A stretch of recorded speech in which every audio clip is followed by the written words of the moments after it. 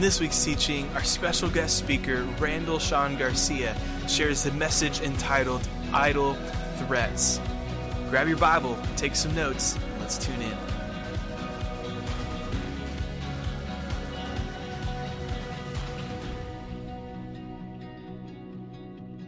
So the rumors are true. If you already know what I'm going to say. If you follow me on Facebook or if you're close with my family, you know that Selena and I are expecting December 2019, our third child. Don't know quite yet if it's a boy or girl, but praise God, either way. It may I don't know if we want to, so we don't know that yet. But today's message is idle threats. And when I think of idle, the word idle, I think of two things. The first thing I think of, and I think it's because growing up, I remember the story of Moses when he was coming down from the mountain with the Ten Commandments, and the Israelites had built a golden calf, and they built this idol to worship, the false god, a false idol, right? So growing up, every time someone would say idol, I would think of a golden calf, or I would think of, like in the Old Testament, when Shadrach, Meshach, and Abednego did not bow down to that false idol. So I would think of something like that, a physical idol that you could feel, see, touch.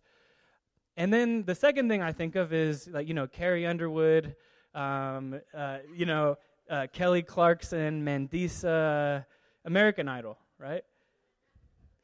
I'm not really a big fan of that show because I can't sing. And I don't know, I'm tone deaf and everything like that. I'm not musically inclined like the rest of my family. But those are the two things I think of.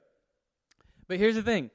In today's message, when we're going through idle threats, I want you to know that an idol many times is invisible. It's something that you can't see, that you can't touch, that you can't feel, that you sometimes don't even know is there.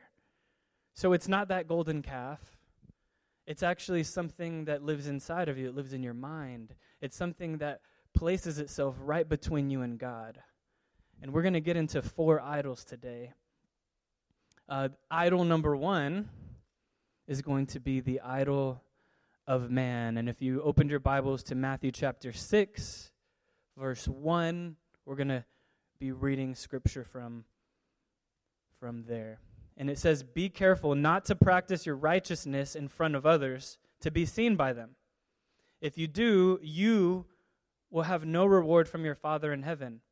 So when you give to the needy," everyone say, "give to the needy. Do not announce it with trumpets, as the hypocrites do in the synagogues and the streets to be honored by others. Truly, I tell you, you've received your reward in full.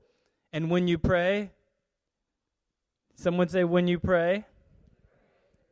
I want you to say what's underlined. I forgot to mention that. Don't be like the hypocrites, for they love to be standing in the synagogues and the street corners to be seen by others. They've received their reward. But when you pray, pray in secret, right, to the Lord. And further on it says, when you fast, everyone say, when you fast, do not look somber as the hypocrites do, for they disfigure their faces to show that they're fasting. Well, I underlined a few things. When you give to the needy, when you pray, and when you fast, you notice those are 3 spiritual things that God loves when we do. Like, of course, that builds our relationship with Christ when we pray, when we fast, when we give. But if you look closer, I discovered something new that I hadn't really seen. I've read this verse many times before. But when you look deeper into it, what Jesus is saying is those 3 spiritual things can be done wrong. Jesus is saying that we can twist even the purest of all spiritual activities. Right? Praying, fasting, giving to the needy. And he actually says that you can actually do this in a way that almost worships man, because you're being seen in the synagogues. You're fasting, and you want everyone to know that you're fasting. And when you give to the needy, announcing it with trumpets, this is the idol of man.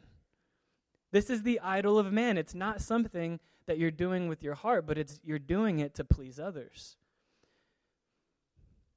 So how do we kill this desire for human approval? We must seek Jesus in secret. He tells us, but when you pray, go into your room, close the door, turn off the lights, do whatever you need to do. Don't let anyone know you're doing it, but what you do is between you and God, and the Lord will reward you for that. And I even see, as a Christian, of course, I've been born and raised in church. I'm very blessed by that. But, and I listen to a lot of Christian podcasts and or audio books. And there was this one podcast pastor that I was listening to, and he says, I don't need the approval of man. I don't need the approval of man. I'm humble. Amen? Amen? Amen? Right? Human approval. And we all get tripped up into that need for human approval. Or, I think years ago, we were doing like the Daniel fast, and people were posting on Facebook like with selfies with their Daniel fast food saying, #Daniel fast, right? To be seen by others. And then I think that sometimes, even maybe I have gotten caught up on this, is sometimes I see these beautiful prayers on Facebook, big long posts, and I'm thinking, I just wonder, I'm hoping that their quiet time, their spiritual walk behind closed doors is just as good in secret as it is on Facebook. And I'm a millennial, so I'm going to throw some social media examples. The approval of man is an idol. You may not even realize it, but it is. You can't see it, you can't feel it, you can't touch it, but many of us struggle. And so the life lesson is, what is done in secret is greater than what is done in public. What is done in secret is greater than what is done in public. Idol number 2, the idol of more. I could talk about this one all day. More money, more recognition, more promotions, more love, more relationships, more friends, more things. And in Matthew 16, if you have your Bibles, you can flip to Matthew 16, just a few chapters ahead. It says, what good will it be for someone to gain the whole world, yet forfeit their soul? Or what can anyone give in exchange for their soul? So what Jesus said is, you can gain the whole world. You can have more and more and more and gain the whole world, but if you lose your soul, what is it worth? So what he's saying is, more is not even important. What's important is what you already have, your soul. And from advertising on TV, I can say that I've fallen into this trap many times, because if I were to succumb to the advertising of more things and more things and more desires, I think that I would be a much happier person if I were to eat Special K for breakfast, right? Wear a Rolex watch, get my car insurance from Geico, right? Because that's what advertising is telling me. You want more and more and more. But the question is, on a scale of 1 to 10, how satisfied are you with your life, with your job, with your marriage, with your income, with your singleness? How satisfied are you with your overall circumstances in life? Ask yourself, well, maybe how satisfied should I be if I'm not satisfied currently? How satisfied could I be if God were to work in my heart? Many of us have been in a place where we want more stuff and more stuff and more stuff and more stuff, because we're not drinking the living water that Jesus provides, but rather we're drinking the ocean water that just continues to make us more thirsty to want more.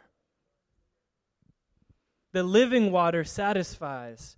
Ocean water, I think we all get trapped to be more thirsty. We're never satisfied. One of the wisest men in the Bible is actually King Solomon.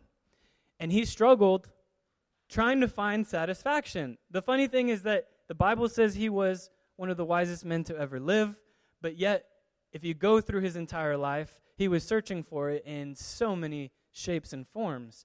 In physical health, in education. In fact, the Bible says that Solomon said to himself, I've increased in wisdom more than anyone who's ruled over Jerusalem before me. But it was like chasing after the wind. It didn't mean anything. Then he went for pleasure, and he actually, he didn't do anything but drink and party and do everything that he wanted to do because he thought pleasure would bring him contentment. So then he said, okay, maybe work and accomplishments will satisfy me. And the Bible says he undertook great projects. He built houses and planted vineyards. And then he says, and that was like chasing after the wind too. Oh, what about wealth? Well, it says that he amassed gold and silver and the treasure of kings and provinces. And guess what? It was like chasing after the... What about sex? What about relationships? Actually, the Bible says he had 700 wives and 300 concubines. That's 100 women that he was married to. I don't know about you, but I have trouble keeping up with one woman. I love you, babe. But what's even more than that is if he had 1,000 women, that means he had 1,000 mother-in-laws.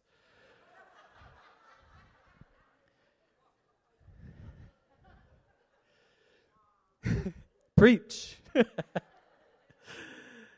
But actually the scriptures say that women led him astray. His women led him astray. What about fame? He had it. The Bible says he had everything that he could desire. Unlimited acquisition, unlimited pleasure, total self-indulgence. And if that doesn't fill the void, then what will? That's the question, right? Well, of course, his answer was found in a relationship with God. And because he went through all that and because he had searched, he finally found his answer. And now the Bible says he's one of the wisest men to ever live. Unfortunately, our society thinks like that. You know, I can imagine a little child going up to their mother or father saying, Mom, Dad, why do I have to study so hard? Oh, so you can get into a better school. Why do I need to get into a better school? So you can get a higher paying job, of course. Well, so what happens when I get a higher paying job? Well, so you can afford all the good things in life.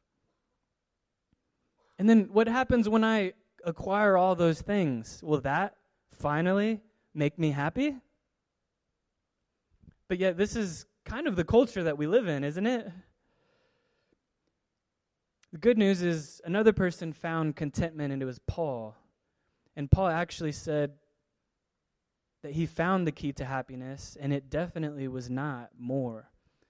One very popular set of verses in the Bible is Philippians 4:11 through 13, and it says, repeat after me, I've learned to be content, whatever the circumstances.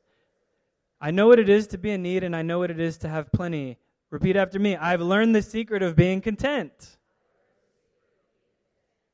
In any and every situation, whether well-fed or hungry, whether living in plenty or in want, I can do all things through him who gives me strength. Can you believe that Paul actually wrote this in prison? Like, he's in prison talking about being content. He's in chains, in prison, telling us who are not in chains, not in prison like he was, and he's teaching us how to be content.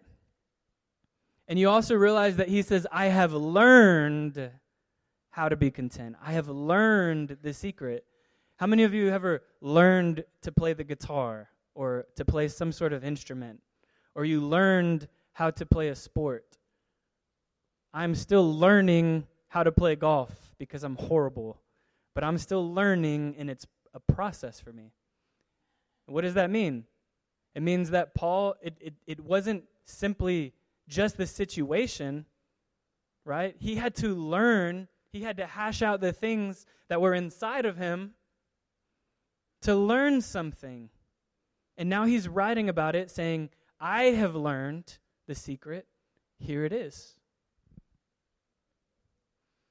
Because what Paul's really saying is that his satisfaction doesn't come from his situation.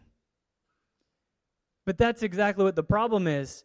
People think that if they can change their situation, that they can change their satisfaction. But that's not true. We think we need more money, more recognition, more love.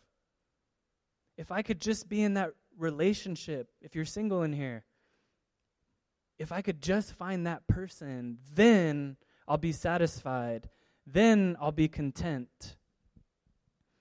In fact, speaking of mother-in-laws earlier, I hope she doesn't listen to this recording. No, I'm just kidding. Selena and I were waiting for our house remodel to complete, so we were living with my in-laws right now. And my mother-in-law, she's an amazing woman. I love her to death, right? And she loves to cook. And so she'll actually tell me, I'll finish my serving, and then she'll say, do you want more? Right? And then I'm like, no, I'm good. And then a few minutes later, she's like, are you sure you don't want more? There's more. And I'm like, no, I'm good. And then, of course, never fails. I think like 3 or 4 times later, do you want more? Do you want more? Do you want more? I think she just doesn't want leftovers. And I'm like, I'm good. I'm good. What if, when you were tempted by the enemy, what if you told him, I'm good? I'm good. Well, first of all, I'm not comparing my mother-in-law to the devil. But what if, when you're tempted by the enemy, you say, I'm good. I don't need any more. I'm content. You see how that response can really help you out on a deep level. Look at your neighbor and say, I'm good. Look at your other neighbor and say, I'm good. And for you single people, right? What if you had in your next date, your next first date, what if you walked in, sat down, and told that person, I was good before I got here. So whether this works out or not, I'm good the way I was, and I'm going to be good whatever happens here. You don't lead to my contentment. How would that flip the script? Amen. But a lot of people think that next thing, that next relationship, more things, more money is going to lead them there. But what if you just said, I'm good? The funny thing is how God is using Paul, who's in chains, in prison, to teach his people about freedom. You can't experience true freedom unless you experience true contentment. Isn't it interesting that Paul's in chains and he's talking about freedom? But yet for us as Christians, it seems like Paul is more free in chains than we are in our everyday lives doing what we want when we want. But Paul has a lesson here. Because he could have, if I was sitting in prison, I might be a little upset. And the Bible actually says that there was a lot of, he was actually fighting for justice. He felt like he was imprisoned due to some injustices that happened. And so if I was Paul, I'm thinking, I might sit there with some resentment, right? But what Paul actually ended up doing is he flipped his resentment into contentment. And as he was sitting there in the prison writing this letter, he's teaching us about freedom. And I think it's easier to complain about what we don't have, right? So like we're thinking to ourselves, you know what? I will be content when I'm in the new relationship. I will be content when I get a promotion or more money. But here's the crazy thing. What happens when we finally get into that relationship and we realize that contentment didn't come with the package. What happens when we get that promotion or that new job or stuff, and we realize that contentment didn't come along with it? But that's kind of how life is.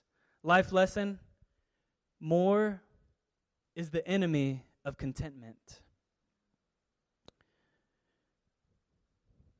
Idol number 3, surface. The idol of surface. And I was almost going to call this one the facade. So, if you open up to Matthew 15, verse 10, I'm going to read from there. And in this verse, Jesus found himself not in an encounter with the Red Sea, but with the Pharisees in Matthew 15:10. It says, Jesus called the crowd to him and he said, "Listen and understand. What goes into someone's mouth does not defile them, but what comes out of their mouth, that's what defiles them." And then Peter says, "Do you know that the Pharisees were offended when they heard this?" And then later on, a couple verses later, Jesus asked them, "Don't you see that whatever enters the mouth goes through the stomach and out of the body? But the things that come out of a person's mouth come from the heart, comes from the inside, and these defile them. For out of the heart comes evil thoughts, murder, adultery, sexual immorality, theft, false testimony, slander. These are what defile a person, but eating with unwashed hands does not defile them." This year, how about we stop fixing things on the surface level? Right? How many times do we try to fix things on the surface level? The Pharisees have caught Jesus and his disciples not washing their hands. And Jesus says, it doesn't matter. That's surface level thinking. What I care about is fixing problems that start from the heart, not problems that are on the surface. They think that God wants them to wash their hands, but what God really wants is to change their hearts. He doesn't want them to wash their hands. He wants to change their hearts. So, there was a tornado the other day, right? Was there a tornado watch? Did the tornado ever touch the ground? I think it did in my playroom at home when we left Riley and Cole in there for 10 minutes. And like when they go and they tear up the playroom, they tear it up and it doesn't even make sense where everything's at. Like Spider-Man is in the Barbie house having coffee with a rhino, and Barbie somehow must have gotten upset, left the Barbie mansion, and she's hanging out with the Lego men. And Ken is nowhere to be found. Like, we're worried about Ken. Like, okay, Ken, I know Barbie left. Where's Ken? And so it doesn't even make sense. Everything's everywhere.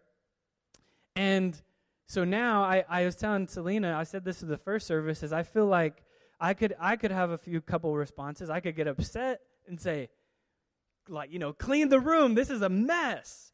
Or, which I encourage you parents to do, is turn it into a reality TV show, right? So now I'm like thinking, Selena's like, clean up the room. And I'm like, no, wait. I need to figure out if Spider-Man's still in his identity crisis, living in the Barbie mansion. And I need to figure out if Barbie realizes that her and Lego Man are an odd couple. And we need to find out whatever happened to Ken. Because if you're not doing that, you're doing it wrong. How is that biblical, right?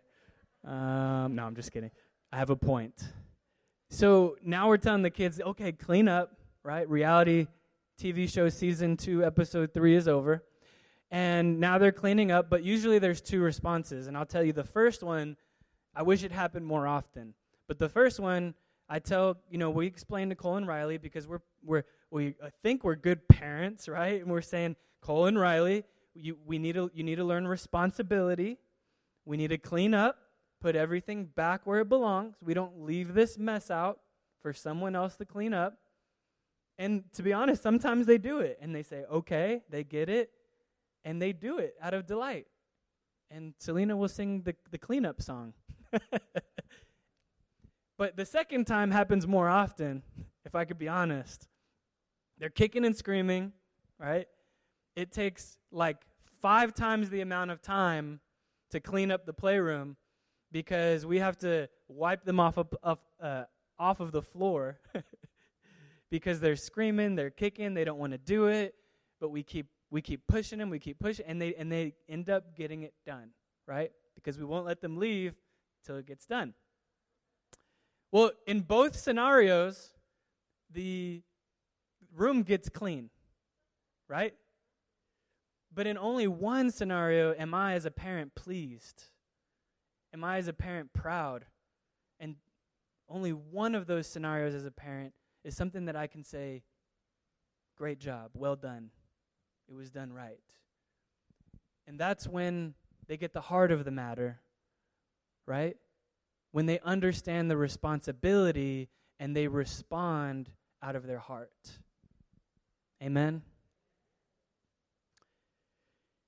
So you may have never considered this an idol, but maybe sometimes you're missing the heart of God, right? And Jesus challenges the Pharisees' belief systems. And they didn't even realize they were worshiping an idol. They were so concerned with their hands, with the dirt on the outside. And I'm thinking, and you may be thinking this as well, I know how to wash my hands. I know how to make people think I'm doing okay. I know how to walk into church and put a smile on my face and say, hi, God bless you, and act like everything's fine. I know how to post a picture on Instagram or Facebook and hashtag, I woke up like this. Everything's fine. But I need help with my heart this year. I don't know about you. I need help with my heart. Because wouldn't it be a shame if righteousness was based off of your accomplishments, of what you did, of what you achieved? If righteousness was based off of washing your hands, an outward surface level thing, or going on a diet, or losing 23 pounds. But there's many people who lose 23 pounds and they're still not happy because they fixed it on the surface, but they didn't fix it on the inside. You know what I'm talking about? It would be a shame if you think you fixed it on the surface, but you didn't fix it at the source, which is life lesson number 3. Don't fix it on the surface. Fix it at the source. And my last point, which I'll go through quickly, is tradition. Tradition, the idol number 4. The text is from Matthew 15, 1 through 3. It says, Then some Pharisees and teachers of the law came to Jesus from Jerusalem and asked, Why do your disciples break the tradition of the elders? They don't wash their hands before they eat. And Jesus replied, And why do you break the command of God for the sake of your own tradition? You see what Jesus did there? They said, why did your disciples break the law, the oral tradition? And Jesus says, why are you putting your oral traditions above the truth? What's more important? Because Jesus is asking them, what's more important? What's more important, your traditions or the truth? Because it's easy to live inside this invisible belief system, right? And we all know this. If you've been coming to church, if you've been a Christian for a long time, we have built these invisible belief systems that have fixed everything on the surface because we know when to show up, we know what to say, we know how to say it, so that everyone thinks that everything's fine. But what God's really looking for is what's in the heart. The phrases are significant because the Pharisees are talking about the traditions of the elders, and Jesus is talking about the command of God. One is tradition, and one is truth. And a lot of times we don't know the difference. I don't know about you, but I'm going to let my truth, I'm not going to let it flow from my tradition. I want my tradition to flow from my truth. It starts with the truth. And Jesus points out this it's called dysfunctional behavior, if you don't understand it. The Pharisees had dysfunctional behavior because they're doing it all wrong. Because they might think that they know the truth, but he is the truth. The way, the truth, and the life. They study the Word of God, but he is the Word of God. They live in creation. He is the Creator. Because where he's coming from is not where they're coming from. He's coming from the heavenly realm, and they're thinking on the earthly realm. So what he knows is different than what they think. And his ways are higher than their ways. And his truth is higher than their tradition. His thoughts are higher than their thoughts. So ask yourself the question, what do I believe, and where is it coming from? Am I believing in tradition, or am I going to believe in truth? Start with what God says today. And truth number 4, or life lesson number 4, is replace your tradition with truth. One of the traditions that I think many of us struggle with, and I include myself because I dealt with this too, is the tradition of saying, it's not in my personality to raise my hands. That's just how I am. That's my tradition. I don't pray out loud. I don't shout to God with a voice of triumph. I don't get out of my seat. I don't get out of my box. I stay in my seat. I keep my hands to my side. I pray silently or in my head. And I'm going to challenge you today. Is that a tradition that you have made yourself believe that maybe needs to go? Ask yourself. I'm going to challenge your traditions, because in the first service, it was so beautiful, and I want an outcry from this second service. All I heard is nothing but voices all across the room. With a crowd half this size, people were screaming. They were rejoicing. They were praying. People who I've never seen get out of their comfort zones were getting out of their comfort zones. They were dropping their traditions for truth. Because the truth of God says that if you've been set free, you're free indeed. Because if the truth of God says, shout to the Lord with the voice of triumph, then I'm going to shout to the Lord with a voice of triumph. If the truth of God says to get down on my knees and seek him wholeheartedly, then that's what I'm going to do. But I'm going to challenge your belief systems today. I'm going to challenge your tradition. For years, I was stuck in my own tradition. Nobody put it on me but myself, because I thought that that's just my personality.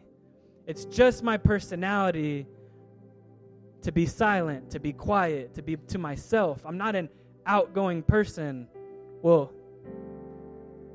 I'm not a speaker. I can't speak. I can't raise my hands. It's my traditions. These are lies from the enemy.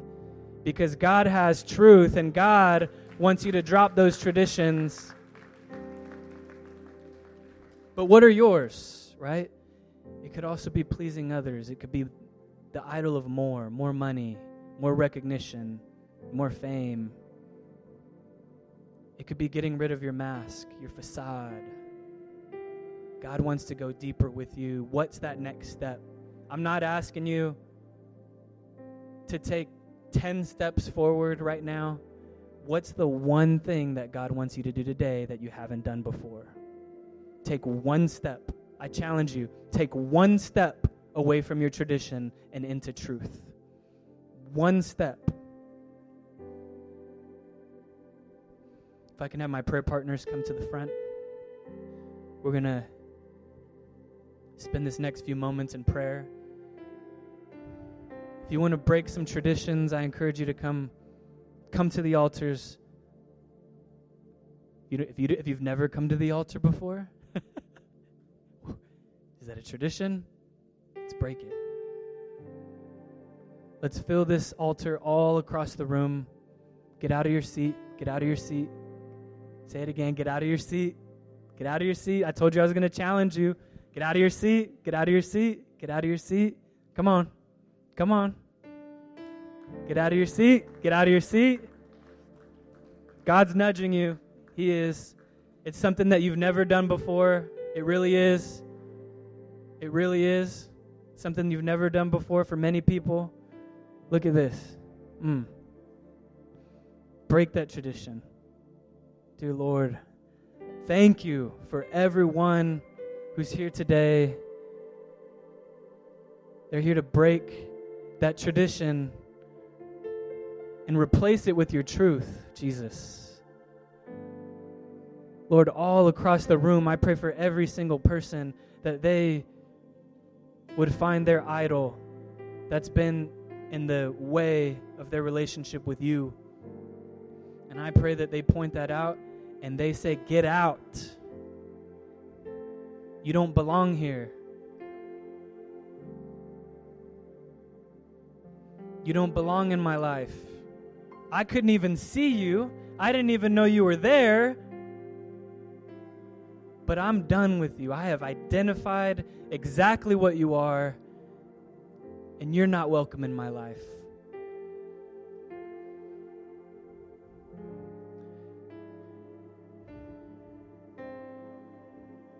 Hallelujah. Thank you, Jesus. Thank you, Lord. Thank you, Lord. Spend your time in prayer. Thank you, Lord.